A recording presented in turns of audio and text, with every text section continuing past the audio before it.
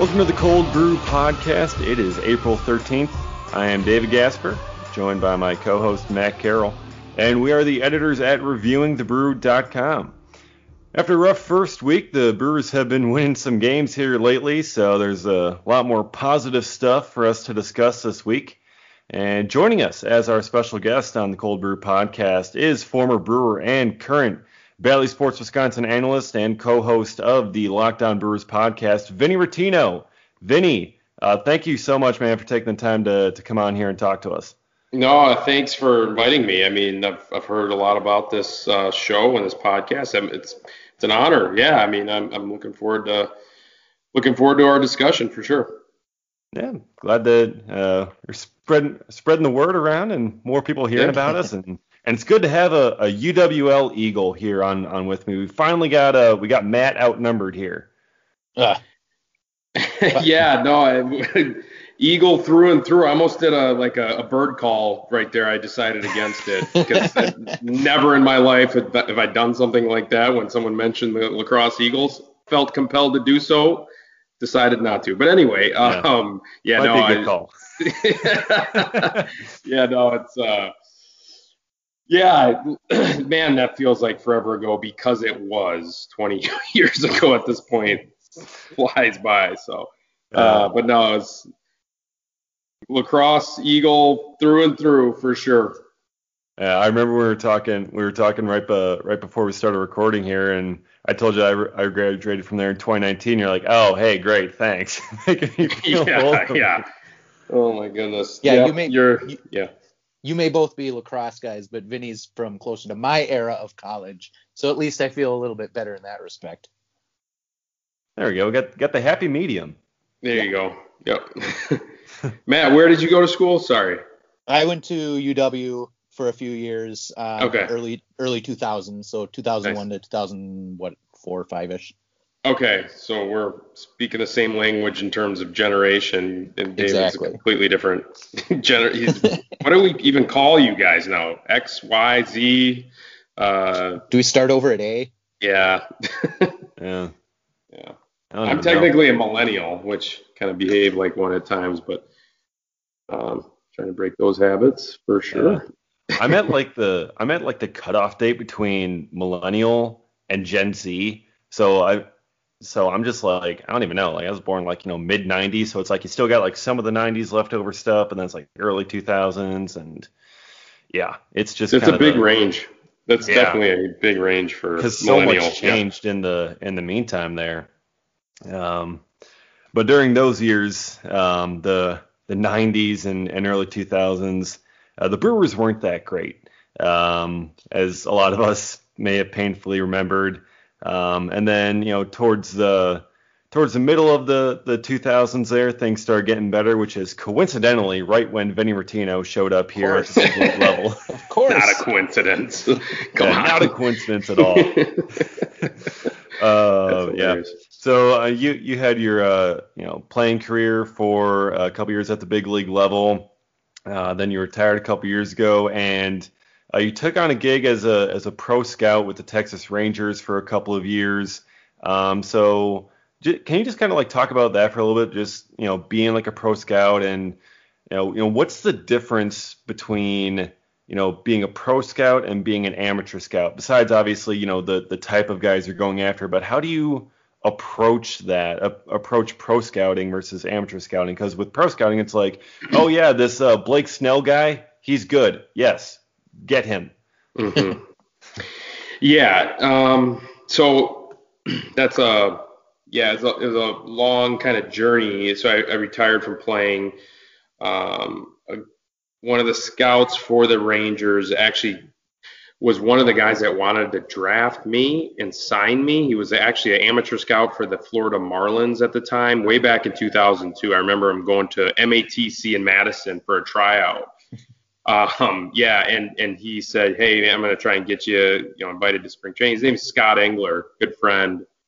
He and I had kept in touch a little bit over my playing career. Marlins obviously didn't end up signing me. The Brewers signed me. Mm-hmm. So he and I kept in touch over my playing career. And then when I was getting towards the end, I saw him at a game. And I knew it was my last year. I was playing 2016 in Charlotte, AAA for the Brewers. I'm sorry, for the White Sox. And I knew it was going to be my last year. Saw him at a game. He was scouting the game, actually. Talked to him. I said, hey, Scott, help me get a job. I'd love to scout. And so he ended up helping me out and got me. It's extremely difficult to get a pro scouting job. Guys don't leave those jobs, except me, because I ended up leaving it 4 years later. There's just too much travel. I kind of left the game. But to answer your question more directly, it's the difference between pro scouting and amateur scouting is that you are trying to uncover the Freddie Peralta, right? Mm-hmm. So you're the player to be named later in a huge deal. Not necessarily you have to hit on that guy, but if you hit on that guy and he's Freddie Peralta, right, and what we hope Freddie Peralta could end up being for the Brewers, I mean, if you think about it in terms of dollar value, right, I mean, it's $100 million if Freddie Peralta is a number one at some point or a number two, or even a mid-rotation guy with how much those guys are signing for these days. That'll change an organization. Right. I mean, and clearly he's making an impact on this team right now. So another example would be, I mean, that's a pretty big example, that Freddie Peralta deal. But then there's the Fernando Tatis Jr. and obviously that's very, very rare. But that's what pro scouts do. You see Blake Snell, not difficult. Not difficult to say how nasty he is. But at the end of the day too, I mean, Brandon Woodruff had a 5 or a 6 ERA in AAA, right? So how do you scout him? And now he's a top of the rotation guy. Mm-hmm. It's a lot harder than it looks. You kind of try, and it's trial and error, to be honest. You get good at it after you watch, hundreds and hundreds of games and write thousands of scouting reports in front of a computer for 12 hours some days, right? It was a fascinating job. That part of the job I didn't love, but at the same time, it made you very, very familiar with the players so that you could speak intelligently about them to the GM or the people who are making the decisions. Fascinating job. Absolutely loved it. We'll continue to kind of do that in this role that I'm in now with the Brewers as the kind of the broadcast analyst for pre and post. I'll my way back into the game, so to speak, and just kind of like evaluate players, looking at the game a little bit differently in this role than a scout, just because you kind of have to be a homer a little bit, to be honest, and sugarcoat some things. You obviously didn't sugarcoat things as a scout, right? You had to tell it like it was on players. So, sorry, long-winded version of that, but I think that's kind of the purpose of this discussion anyway, right? So get into the weeds a little bit on some of this stuff, but loved it. I absolutely loved it, and would talk players to anybody, anytime, anywhere. Love doing that, breaking things down.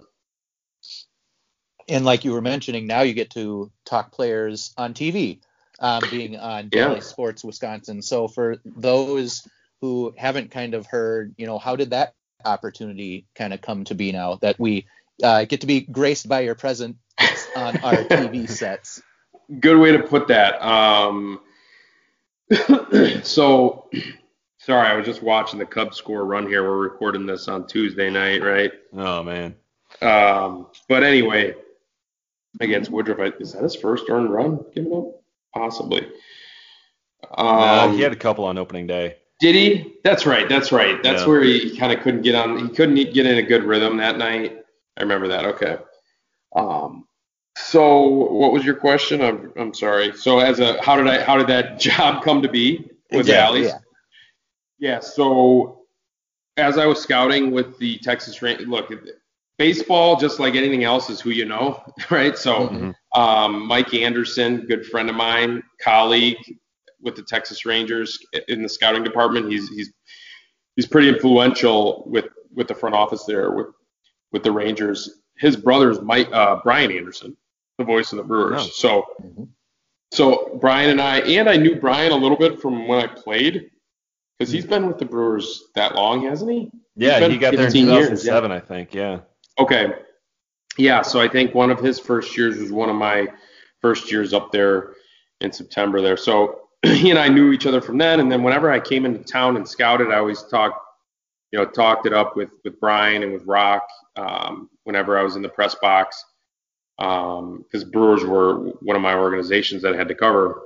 And so he and I just got to be friends. And he mentioned to Mike, after I told Mike that I was leaving the game and had to transition out of scouting, he said, he kind of mentioned that he thought I would be good as a broadcaster. I hope to prove him right at some point. I have no idea how I'm going to be at this, but tomorrow's my first gig.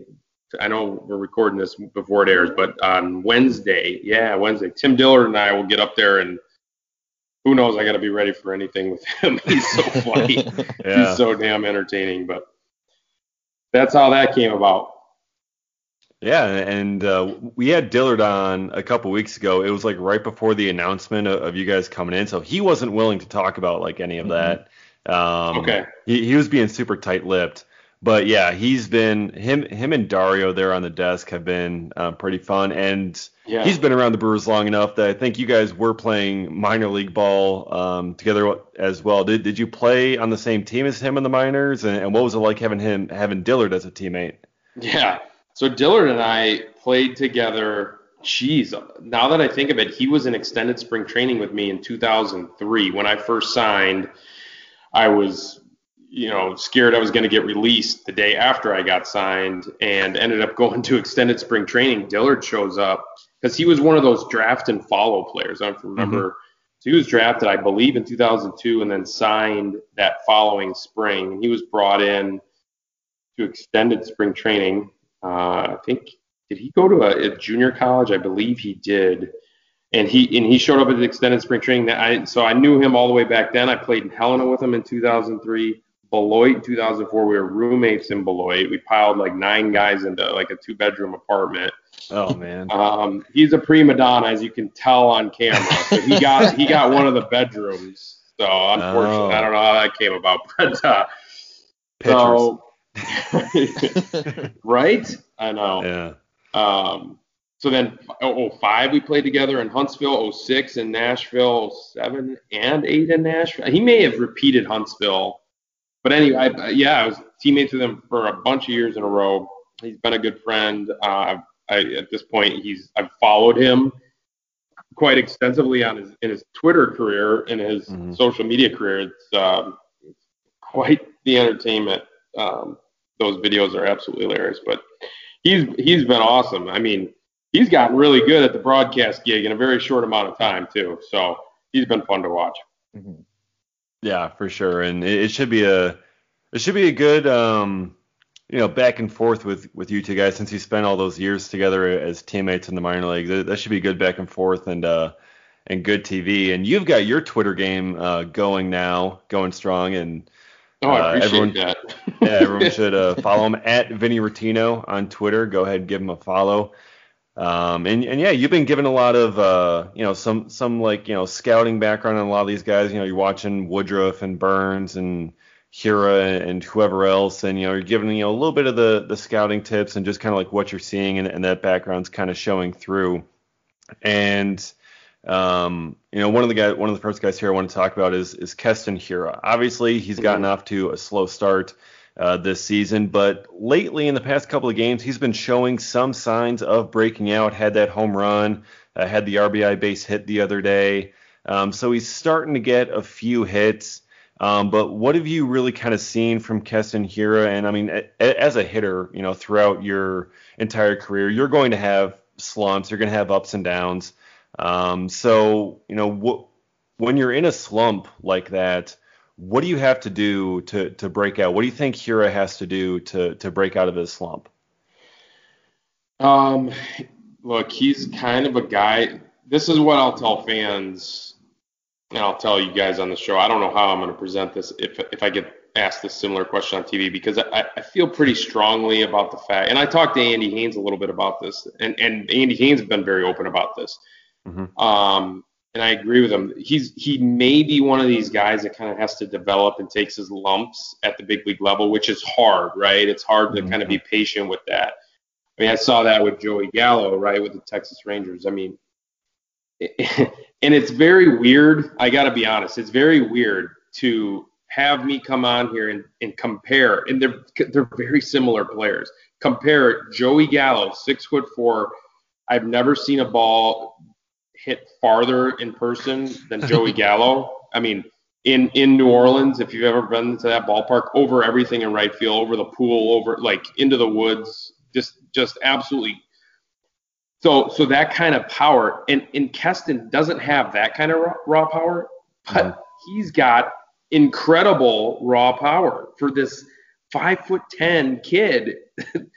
and it's kind of crazy. I'm comparing Joey Gallo and Keston Hiura together. The reason why they're similar is, yes, they're both very, very talented, but they also have some swing and miss in their game, right? And those guys, they don't. There hasn't been a good history with the guys that have that kind of swing and miss, right? In the history of the game. I mean, the analytics on this are kind of clear. You strike out and swing and miss that much, it's tough. However, you can survive, and you can kind of, Joey Gallo's proven that he's been able to thrive at times in the big leagues because of the way that he can impact the baseball. So as long as you're doing damage and impacting the baseball, you can survive with that kind of swing and miss. I don't think Keston's that bad with his swing and miss. I mean, Joey Gallo's strikeout rate is crazy, and I know Keston has been high as well, but I'm trying to find his minor league numbers here and to see. I don't think his strikeout rate was quite as high as Joey Gallo's was in the minors.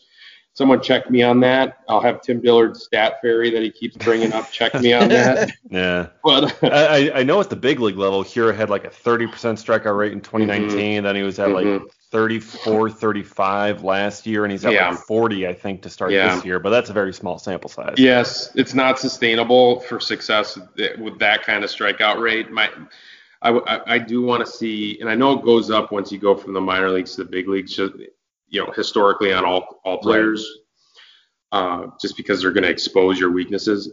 But with Keston, I'm just kind of a believer, to be honest, because the ability to, when he's right, when his rhythm looks right, and he's actually trying to attack the baseball rather than, it seems like at times he gets really late. And for me, what it looks like is he's kind of like thinking through this, right? That's a big toe tap with a big leg kick. That's just the feel I get, that he knows that what he's got to do, and he almost like thinks too much, and it's easy to do. I think once he gets the feel for when he's got to start his toe tap and his big leg kick, once he gets consistent with that, I think we'll see better production and more consistent production from him. And we see flashes of it, right? I mean, it looked like he was on time, and he was kind of addressing the ball and really like seeing the ball, rather than it looked like in the first first couple of series, he was really the first the Twin week. Series. Yeah, the first whole week. It looked like he was just kind of swimming in his own dome. Honestly, when you're that late, there's only one reason why you're that late, is because you're thinking while the ball's coming up there, and you have 0.4 of a second to react. There is no thinking. You can't. So, and he was late on like 89 mile an hour fastballs that were like straight. It's like, okay, you should be able to hit 89. If it's 99, it's fine being late, but 89. Sure. Yeah. I totally agree. So that's what I saw from him, and I do think, again, you got the toe tap, the big leg kick, and I think once he figures that out and gets more consistent with that, and he just kind of understands his own body and what he's got to do. I mean, he just plowed through the minor leagues. I mean, he hit incredible, so he hasn't really ever struggled. And I think I tweeted this out. The idea is that you go through struggles so that you learn how to get out of them quicker. And it's more like a mental thing, right? So he'll learn to be like, okay, let's just focus on A and throw away B, C, D, E, and F, right? And just that's what got me out of it last time. And but it's hard to kind of embrace that when you're going through that, especially with a team like, I really believe this. Yes, the big league's a huge stage for any team and for any player, but in Milwaukee, it's kind of special, I think. The fans really, really embrace the team more so than a lot of the other clubs, most of the other clubs out there. Obviously, the Cubs, the fans really embrace the team. I don't know. It's a special place. It really is. Their fans are really loyal. They're really kind of in it with you, and players feel that. So I do think that compounds some pressure as well. I don't know. That's just my take on it, and that's kind of how you think as a scout too. You're just kind of like really trying to think along with the players a little bit and really see some things that you may have picked up on as a player. From a teammate maybe that was going through something similar, and I don't know. You're doing your own kind of like algorithms in your head, right? Yeah. Because you look at it like mechanically, like there's not really much different about his swing. It's just that he's behind everything, and it's just that mental game. And if you're thinking too much, that can obviously lead to issues. And Travis Shaw had that kind of thing in 2019 when he got off to a rough start, and like that's where really kind of seeing something early on and getting some progress is really kind of important, because if you have a bad slump in like the middle of the season, I feel like it's just different than a bad slump to start the season where you don't have anything to go off of initially, and then maybe you start pressing, and then when you press, things can get a lot worse in a hurry. 100%. Yeah, I mean you whereas when you're playing baseball and you're just kind of in the rhythm of the game, you're seeing the ball, you're battling with the pitcher, you're focused on winning, right? At the end of the day, and you're focused on just competing, really, competing against the pitcher, competing against the batter if you're a pitcher, or if you're a fielder that you want to help this pitcher along, get this guy out if you're playing third base, whatever. But when you're struggling and you're off to such a slow start, it's hard not to kind of look at the batting average out of your periphery, right? You'll see it that you're hitting 040 or whatever it is, 2 weeks now into the season, and it starts to wear on you. It's tough. Yeah, it's tough. It's not about. I'm reluctant to ever really talk about my own stuff as a player, just because it doesn't really matter. But I remember that I went through that in Double-A. Went from Low A to Double-A. Was 1 for 45 or something to start off Double-A. I'm like, when are they going to send me down to High A? And I eventually, and that's the other thing, I was hitting some balls. I was hitting hard, right? And you saw that from Keston, hitting some balls hard right at guys. I just saw that he lined out again tonight to second base, great swing. And that is, talk about frustrating. It's like, well, crap, I can't buy a hit. I can't buy a hit, and I don't feel good, and I'm pressing. So it's like there's 50 fielders out there at times, and everyone's throwing a million at me with nasty stuff. It just compounds 100%. You forget that you have to just kind of forget about that and compete. Just beat the pitcher, and that's the lesson. It's harder to do. It's easier said than done. Yeah, and then on top of all of that, he's got the pressure of learning this completely new position. So as much as you want to try and just ignore and just keep your mind off of that and kind of relax a little bit. Well, here's, I'm out at first base and trying to, remember, where do I need to be standing and where do I need to be, on a hit to this part of the outfield, and, all those different things where he had been, taught all these things about second base for so long. Like now he's trying to just add that, I guess, to the workload. And so, how do you think that really affects him as well? Yeah, probably. At first, I thought that could go either way, right? I thought that would maybe create some pressure. It's like, well, okay, now I'm playing first base in the big leagues. I better hit, right? Mm-hmm. But I also thought it could be like, well, second base is really, really hard. And he wasn't that great at second base, right? He was adequate, if that, right? I would say he's below average defender at second base. I think that's why we saw him move over to first. Yeah.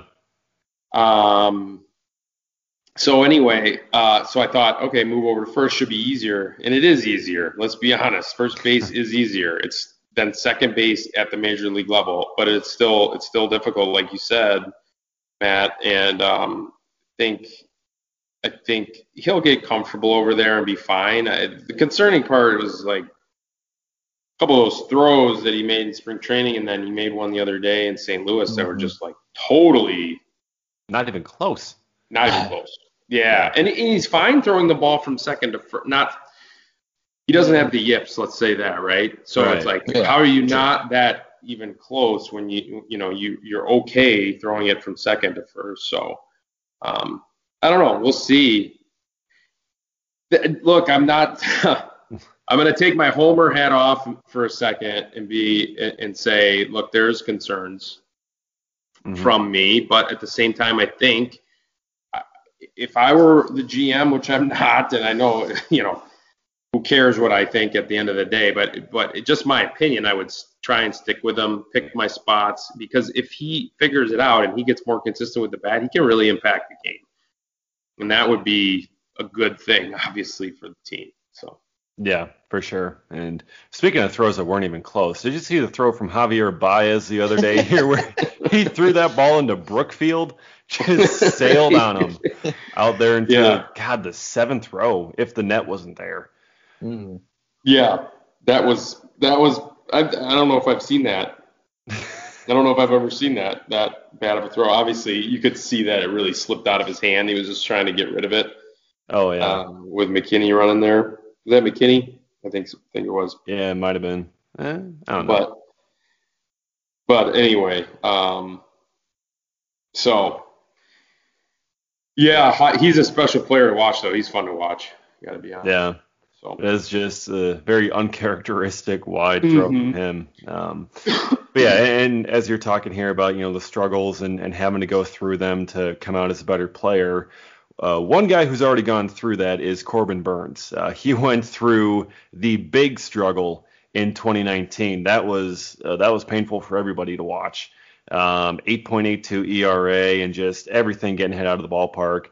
And since then, since he's come back into the rotation, he's got the best ERA of any starting pitcher in baseball. He dominated last year, 6th place in Cy Young voting, and this year, after his first couple of starts, he has been dominant. He's only allowed 2 hits so far in the season.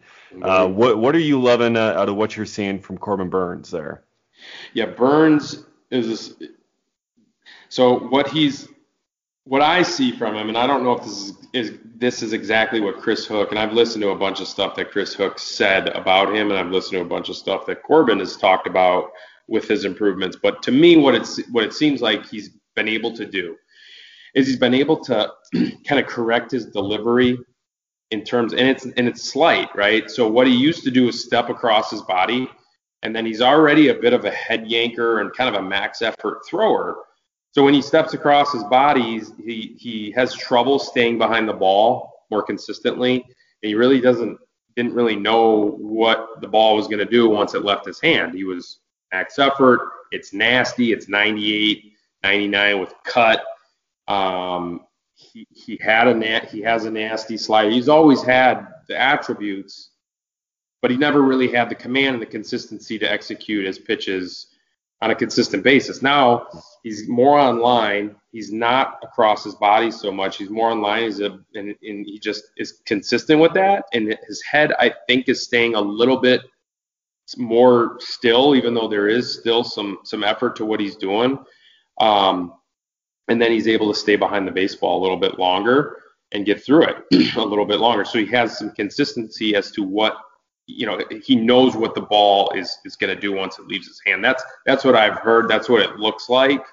So I don't see any reason why he's not going to continue this because he is commanding the ball so well and his stuff is so nasty. I mean, good luck trying to hit that 90. I mean, just absolutely disgusting. I have nightmares thinking about facing him. Thank God I'm done playing. So anyway. Not that I would have, but anyway, it's I see a lot of good things from him, and that's to me, he's going to be better than Woodruff. at the end. Maybe we'll be talking about this at the end of the year, how Burns kind of overtook Woodruff in that number one spot, and in terms of the rotation, as good as Woodruff is, I like him too. Obviously, what a competitor, So. Yeah, I'm big on the Corbin Burns hype train. Some might say I am the conductor of it. Oh, love it. Actually, I would say I'm the conductor of it, but yeah, I think he's going to win a Cy Young, perhaps multiple in his career. I mean, especially if he keeps pitching like this. I mean, he's got the 98 mile an hour sinker plus the 96 mile an hour cutter, then 86 slider, and he's got 92 mile an hour changeup now that he's breaking out. Yeah. Like, what even is that? That's harder than Brent Suter throws his fastball. Yeah, right. But yeah, just incredible stuff. And I think I saw Mark DeRosa on MLB Network give him a comp of Roy Halladay. Like the stuff that he's doing, the pitch movement, the tunneling, that whole thing reminds him a lot of Roy Halladay. And it's just crazy watching him pitch. Like it is appointment. It is must-watch television when Corbin Burns is out there pitching. Yeah. No, I totally agree. I think I saw that thing that DeRosa did, and he's right. You don't know when the ball is being thrown with that kind of velocity and that kind of power. You could say that's power stuff right there. Yeah. That you and Corbin knows now. He knows whether the ball is going to sink or cut, and he's got the ability to throw it kind of to an area. I wouldn't say that he's got Greg Maddux command, right? Obviously, or Hendricks kind of command. There you go. But if he's able to throw that kind of power to areas, and then he's got the ability to throw it to an area with cut or sink on it, a hitter has no clue what it's going to do. I mean, be interesting for the stat fairy to tell me how many strikeout caught lookings he's got this year. Oh. Right? I mean, you guys are with me on that. Like the ability to backdoor the cutter to lefties. How many guys is he frozen on that? I mean, that is disgusting. It looks like a foot outside to these guys probably, and then it takes a right turn right before it gets to home plate. So 97, 6, whatever, nasty. Yeah. I can tell you, because I have that up in front of me, that 11 of his 20 strikeouts this year have specifically been on that cutter. Just okay, on the cutter. Yeah, one whole hit he's given up. The one home run was on a cutter, obviously enough, or oddly enough, I should say. That was down in the way to Buxton. Buxton's good. And that was just insane. The fact that he was able to dig that out for a homer was insane. And Buxton's off to a crazy start this year, so credit to him. Yeah. But he's doing work on that cutter, and I love that they mentioned. I can't remember if it was Petrello's article today or not, where they talked about the fact that he kind of just leaned into the fact that his four-seamer has cut. So let's just work with that and, have him start using that. He's throwing it 50% of the time now this year. And Josh, one of our contributors, had written about the fact earlier that, hey, does he need to throw even more cutters? And look at that. That's exactly what he's doing. And just dominating. And it's not his only dominating pitch. He's got some other. His slider can look wicked at times at sinking. Like you said, fastball looks wicked at times. It's all terrible. If you're an opposing hitter, it is all terrible. And I feel bad for the Cubs who are going to come to the I mean, I don't feel that bad for the Cubs because they're the Cubs, but they're going to be coming to the ballpark tomorrow saying, man, we just want to get out of town. Now who do we got to face? And it's going to be Corbin Burns that they have to wrap this series up against. Just poor Cubs. Yeah, as a hitter, and who was I telling this to? But as a hitter, so you're facing the Cubs lineup, and you're facing Alec Mills, Kyle Hendricks, which he got scratched. You're facing Zach Davies, and so all these soft throwers. Now you might end up being 0 for the series because those guys can pitch. But you're not uncomfortable in those at bats. You're kind of digging in. You're feeling, you're seeing the ball really well. You might just roll over 4 times in a game because Hendricks keeps throwing you a changeup that you can't necessarily pick up. But with the Brewers, you got to face Freddie Peralta. A fastball's coming. You can't hit it. Now he's throwing the slider as well. It's an uncomfortable feeling. Why can't I get on top of this fastball? I know it's coming.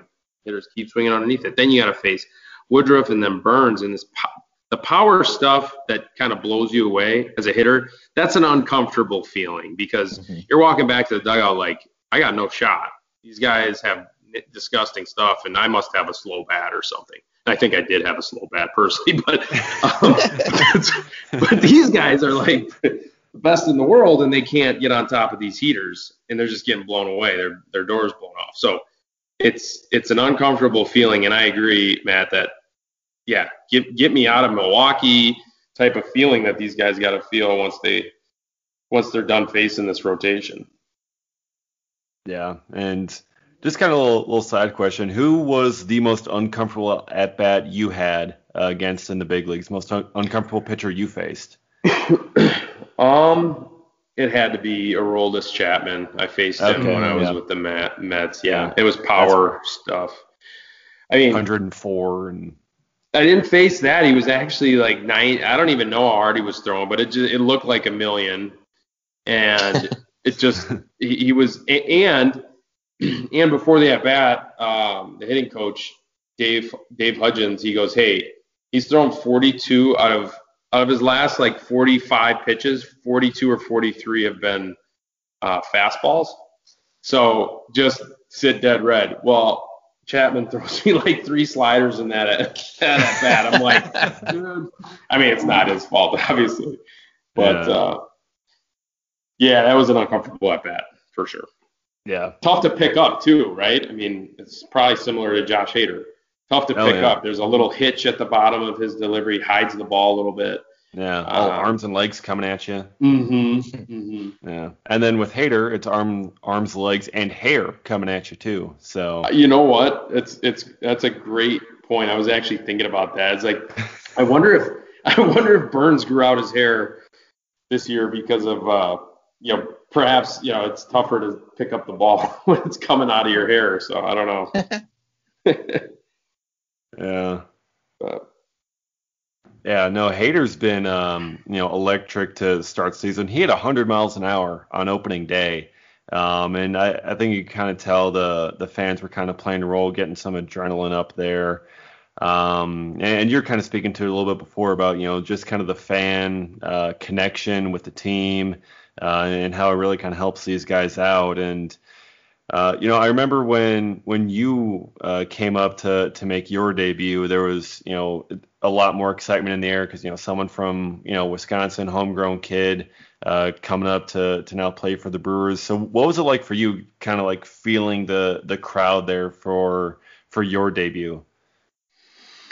Yeah, that I'll never forget. When people ask me what was the most memorable experience in my baseball career, and there were some cool experiences. I had a walk-off hit one game in 2007, pinch hit at bat to get the team over 500 for the first time, like 20 years, something like that, something crazy. But that was an experience that was very memorable. There's a couple other ones, obviously, a bunch of other ones that are super memorable. But getting called up for the first time was by far, I'll never forget it. And it was just the idea that local kid, hometown kid, undrafted, went to UW La Crosse State School. I mean, how many fans of the Brewers? I mean, you're one, right? I mean, we're a product of one of those state schools, and it's a great conference. It's Division III baseball, yes, but it's great. Everyone has these great experiences at all these schools, including Matt, all the Wisconsin system schools. And that's where I was a product of. And so fans, they pull for you when you're kind of one of them, right? I think that's what the state of Wisconsin sports fan is. They're a group that really is loyal, and they pull for their own. And that's kind of what I felt when I got called up. And I wasn't the most talented player. I just grinded my tail off. I got up there. But they were all, I could tell, everyone kind of was pulling for me and was really wishing me the best. And that was what was so cool and memorable about it. Now, when they called my name for me to hit, I had to remember how to walk to home plate because the adrenaline that was pumping through my veins at the time was unbelievable. unbelievable. I can't even describe it. 45,000 fans screaming. It was the bottom of the ninth with 2 outs, and the playoffs were still in reach, and we were down by 1 with a runner on first. I mean, it was the scenario in the game that also created some of that. Mm-hmm. But the fans and how loud they were, it was I can't even. So yeah, it was very, very. I had just a ton of adrenaline pumping through my veins, and but I'll never forget it. I ended up punching out, struck out looking. Joe Borowski throwing 88. He would never pitch in today's game ever, probably. He punched me out on a slider that was just off the plate, way too close to take. But yeah, that was it. That was the most memorable moment. Now, we did this with Dilly a little bit, so I got to do it with you, of course. Do you remember the pitcher you got your first career hit off of? Oh, geez. Hang on. Because how do I forget? You guys are the second people to ask me in the last 2 weeks, and I've forgotten it. It was I don't remember his name. He's just a middle reliever for the Florida Marlins. It was a 43 hopper off my hands that Dan Ugla ended up doing like a somersault because he wasn't a great athlete trying to field the ball and ended up beating it out. That was my first hit. Kind of embarrassing, but yeah. Single second off of Matt Hergis. Hergis pronounced. Yep. Yes. And then scored later in the inning. Did I? I don't even remember. I was so embarrassed that was my first hit. I remember they were throwing the ball right down the middle because the game was out of reach a little bit. And sometimes I've heard, I don't know if this is true, but it seems as if it was true for me that they were just trying to give me my first hit. They were just throwing heaters right down the middle, and I kept being late on them. I was like, following it off. Come on, kid, let's go. Yeah, just get the barrel on it. We're trying to give you a gift here, buddy. So anyway. Oh man, yeah, that's huge, and yeah, great memories for sure. And now we got another WIAC guy making his presence known with the Brewers, JP Feyereisen from Stevens Point, River Falls native. Now he's coming up, and he's been a force out there in the bullpen so far. 6 scoreless innings. Through his first couple of outings, 6 strikeouts. What have you seen from Feyereisen? Do you think he could kind of be the next in line of these really strong bullpen arms that the Brewers have produced? I'll say I like JP a lot. I'm when you say really strong bullpen arms, I mean. I don't see him being like a Devin Williams or a Josh Hader, right, with 16 strikeouts per 9 or something like that, perennial all-star type of thing. I see him a very useful winning piece, though. Brewers, if you were going to say what the Brewers' weakness is at this point, I think everyone would agree that they're having trouble finding guys besides JP that have been able to perform and give kind of be that bridge between the starter and then Devin Williams and Josh Hader. I think everyone will kind of agree. And JP's been that. He's been that kind of steady source of that steady guy to be able to bridge to Devin Williams and Josh Hader. So, and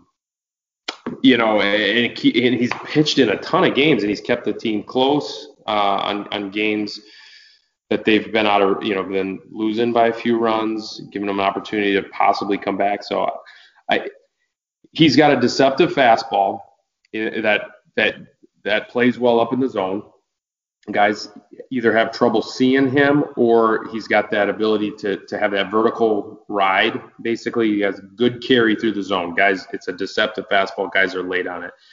And then he's developed his slider and his changeup. That changeup looks like a nasty split at times, right? And that'll continue to get better. Changeups are always kind of the last pitch to develop for pitchers. But that slider is real tight. That's a true slider. Like Freddie Peralta calls that pitch a slider. That's a slur for me.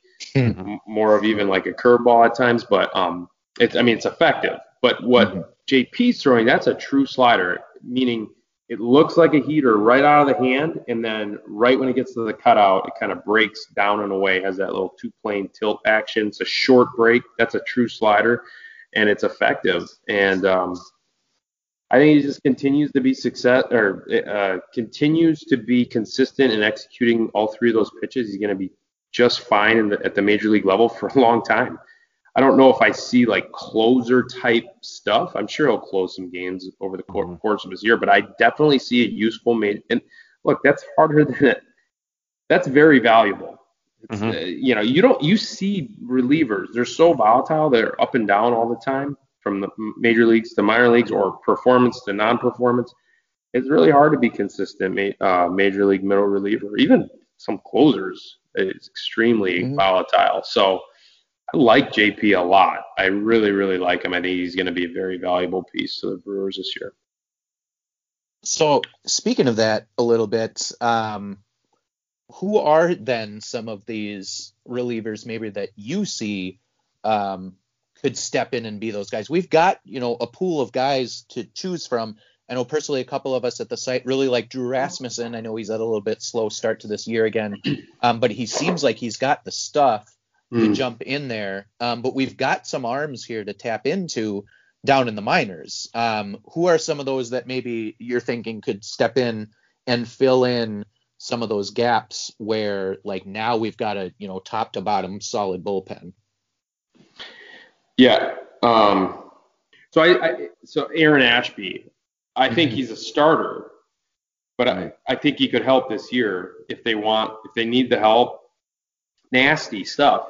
Instincts to pitch, really good feel for the ball. He's got a little bit of a funkier delivery, which isn't totally typical of a starter. But I think the Brewers have proven that you can take some guys that aren't necessarily kind of your traditional looking starter.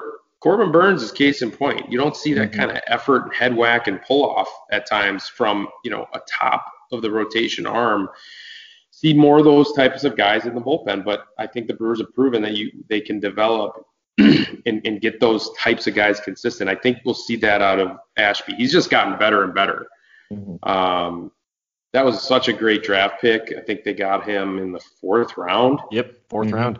Yeah, it's a phenomenal draft pick. My buddy Drew Anderson, who played for the Brewers in the big leagues, I think he was the area scout at the time for Ashby there. But phenomenal. He's going to be he's one of my favorite pitchers in all of the minor leagues. When I was scouting, I mean, he's got 4 weapons. I think one of his breaking balls is better than the other. I forget which one. If it's a slider or his curveball, I think the slider is what's graded out as the 65 grade slider, I think. Oh wow, yeah, that makes sense. But then he's got a developing changeup as well, and then he's up to 96, 6 and 7s. I heard even in instructional league it was like 8s, 9s, some 9s or something like that in instructs. I know that was like a shorter 1-inning stint and fresh arm off not playing.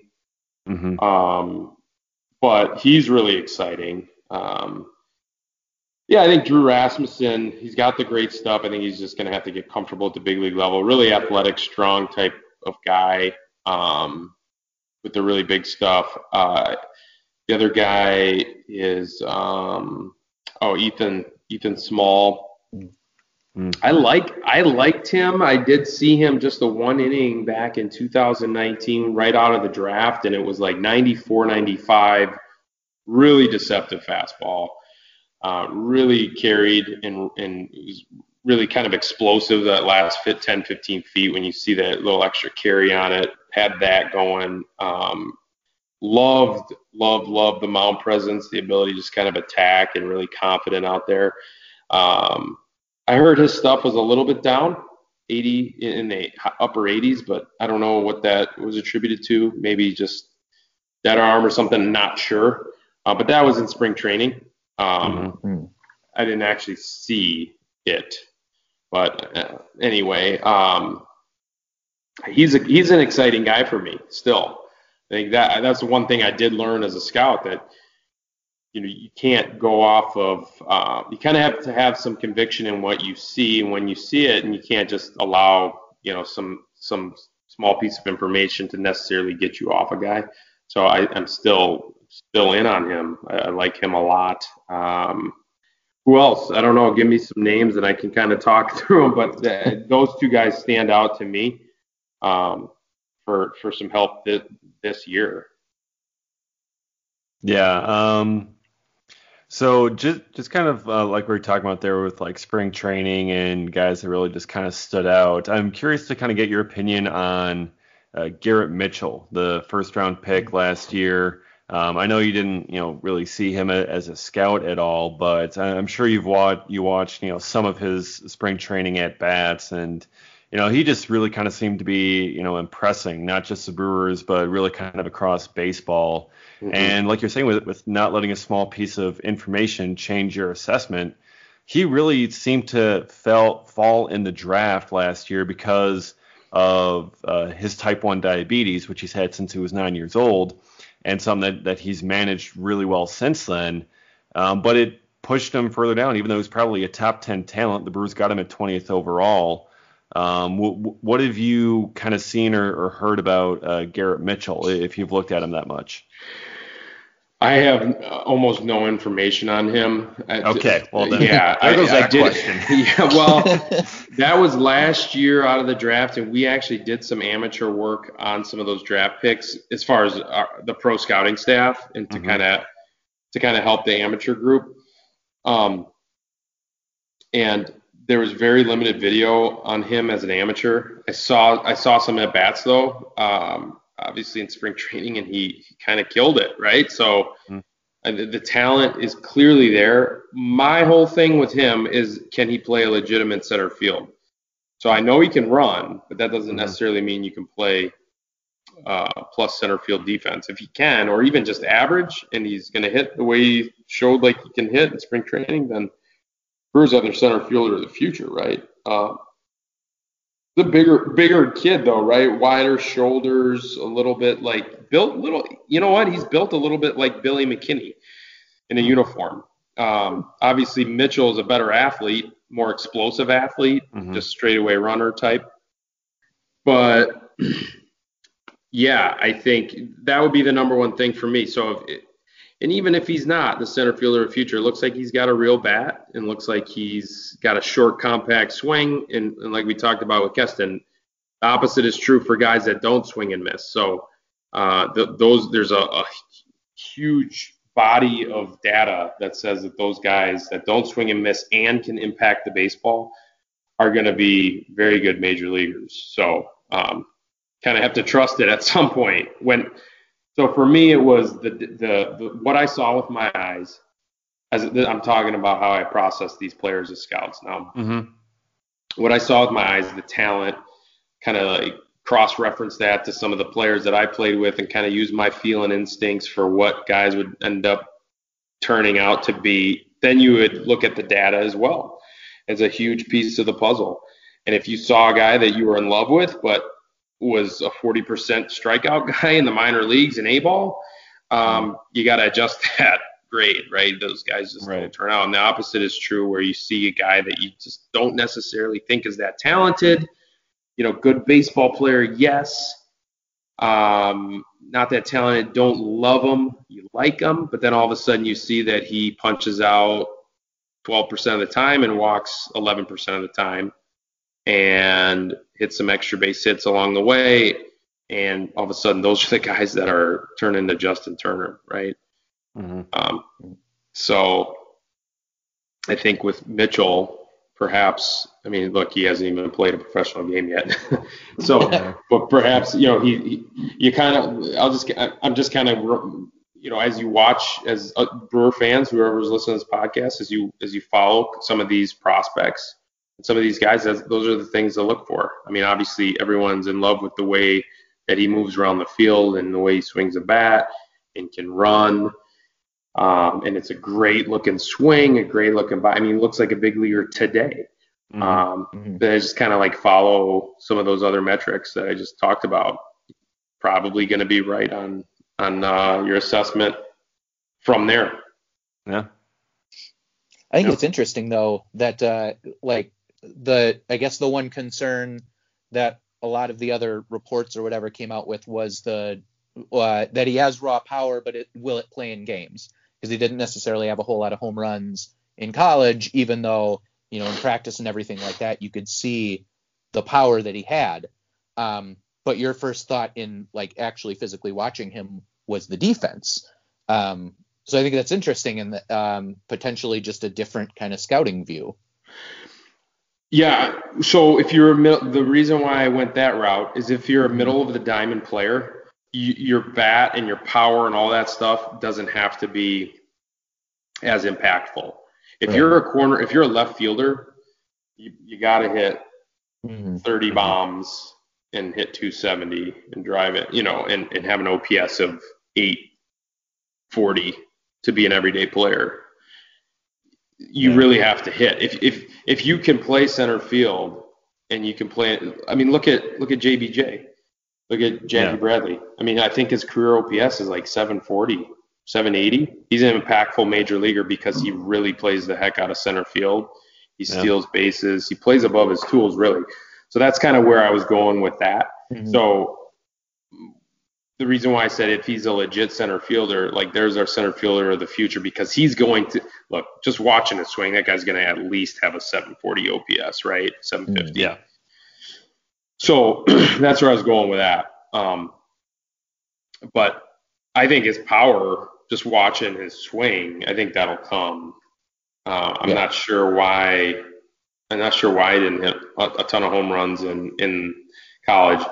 And look, nowadays with all the technology and the slow video and guys like Andy Haynes really kind of helping guys tap into some of that stuff. I mean, it's a matter of like a couple of degrees into the zone, a little bit more uppercut, but launch angle. Yeah, I guess. Yeah. I mean, this stuff is all within the last 5 years. I was done playing in 2016. There was barely any hitting coaches that were talking about this stuff, and now everyone's talking about like tweaking swings and stuff like this.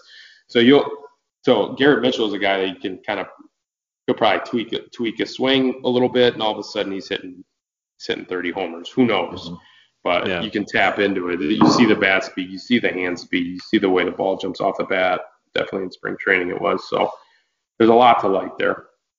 Yeah, for sure. And I think he said that, with college, with not tapping into that power, I mean, he was the leadoff hitter for UCLA. So, they're just kind of telling him like, hey, your approach, like just get on base, man. Get on base for the big power hitters behind you. So I don't think he was really, looking to get the ball in the air that much. But yeah, certainly a lot to like there. And, you mentioned Andy Haynes, working with him to maybe tap into it a little bit. A lot of fans have been very upset at Andy Haynes because the hitting was bad for 1 week. But as I'm sure you can help attest to, one bad week with the team doesn't mean the hitting coach needs to be fired. The hitting coach doesn't go up there and hit in the box. There's only so much that he can do. He can be helpful, but he can't hit for them. Yeah. Yeah, that's concerning. I didn't know that was kind of the sentiment out there in Twitter. Sure. Yeah, and I think maybe people kind of jump on the bandwagon once they see one person kind of tweet something out there. Oh yeah, let's fire the hitting coach. I mean, you got to be patient. Andy, I'll tell you, I played for Andy Haynes. He was the manager in 2015 for New Orleans. There's not a better baseball guy. If the Brewers moved on from Andy Haynes, that would be a mistake in my opinion.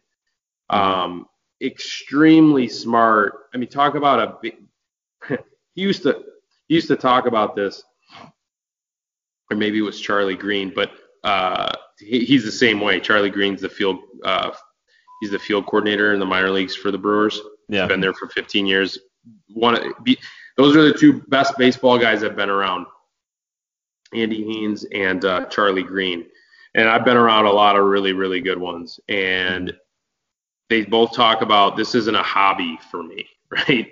Right. So, and I know that's hard to I know that doesn't mean a whole lot necessarily, but there's a lot. I'll tell you this: there's a lot of guys, especially in the minor leagues, and even some in the big leagues, coaches, that it is kind of a hobby.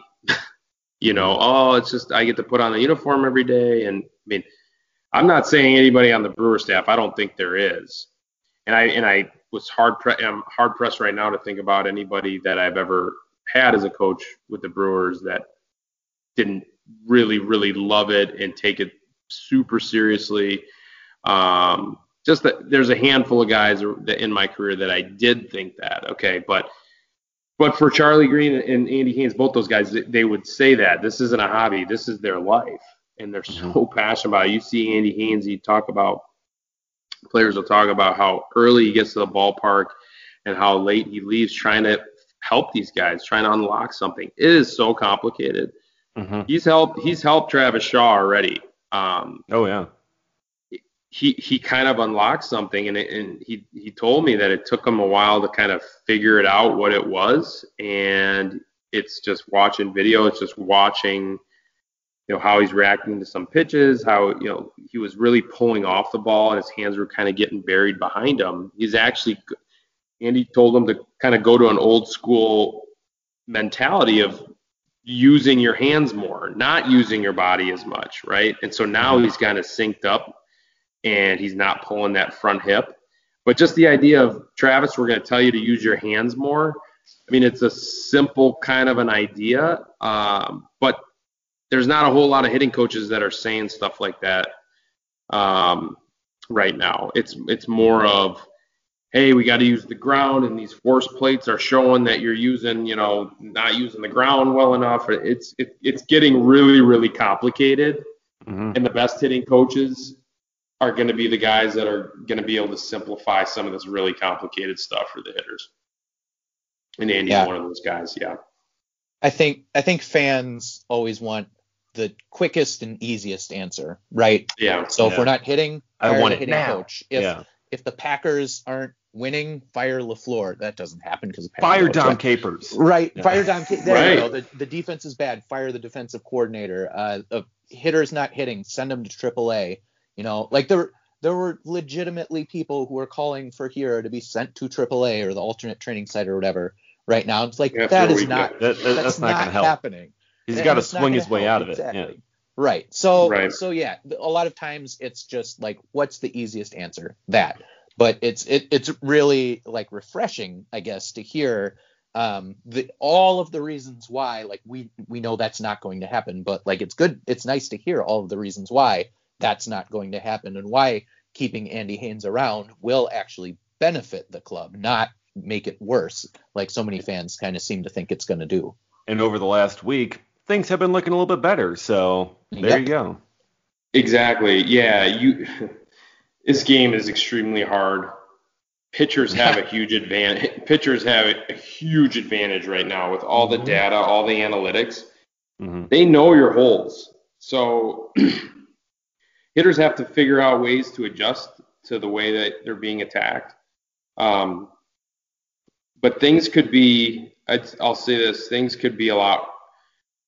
If the Brewers fired Andy Haynes, who knows who you would get to replace him? Exactly. Maybe it's like, do you have someone better? Like, yeah. And he is an extremely, extremely smart baseball guy. Extremely. He's a baseball genius. Okay. He has his PhD in baseball. And that's all he thinks about. And he's in these at bats with these guys. And I talked to him quite a bit. He stresses about it. He stresses about what they're going through.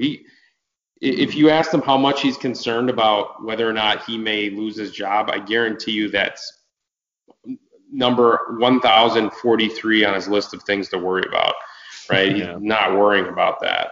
He's worrying about these guys and how he can help them get hits and how he can help the ball club win. But yeah, it's interesting to know.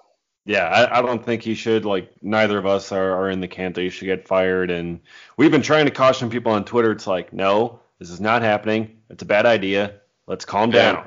But it only works so much on Twitter because people that want to be angry are going to be angry. So, sure. No, that makes sense.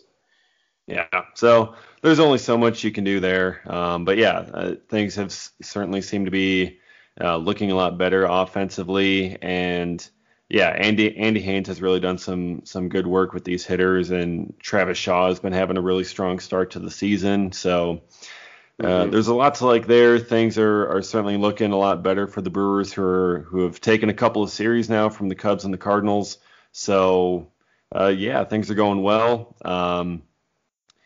I think we're running out of time here for this week's episode of the Cold Brew Podcast. So Vinny Rottino, thank you so much, man, for hopping on the podcast with us and talking to us and giving us your insight on the game of baseball, man. You got great perspective. Guys, I really had fun. Anytime you guys want me on, I'll come on. I just love talking baseball. I'll get better with the technology part of this. I had trouble joining the call, but yeah, I had a blast. Anytime, guys. Yeah, absolutely. We'd love to have you back on and talk some baseball, talk some hitting. It's certainly was a lot of fun for us, and maybe we'll do this when it's not during the middle of a Brewers game next time. That's all right. We don't have to divide our attention. But Vinny Rottino, thank you so much, man, for hopping on the podcast. And he's got his own podcast too that he co-hosts now, Locked On Brewers with Jake Mastroianni, I believe it's pronounced over there. Mastroianni, yeah. Yeah, Mastroianni, and giving his insight there for Locked On Brewers. So be sure to check them out as well. And check out all of our previous episodes here on the Cold Brew Podcast and all our future ones that we got coming up. New episodes every Thursday morning here on the Cold Brew Podcast. So that'll do it for us this week. For Vinny Rottino, for Matt Carroll, I am David Gasper. We'll see you next week on the Cold Brew Podcast.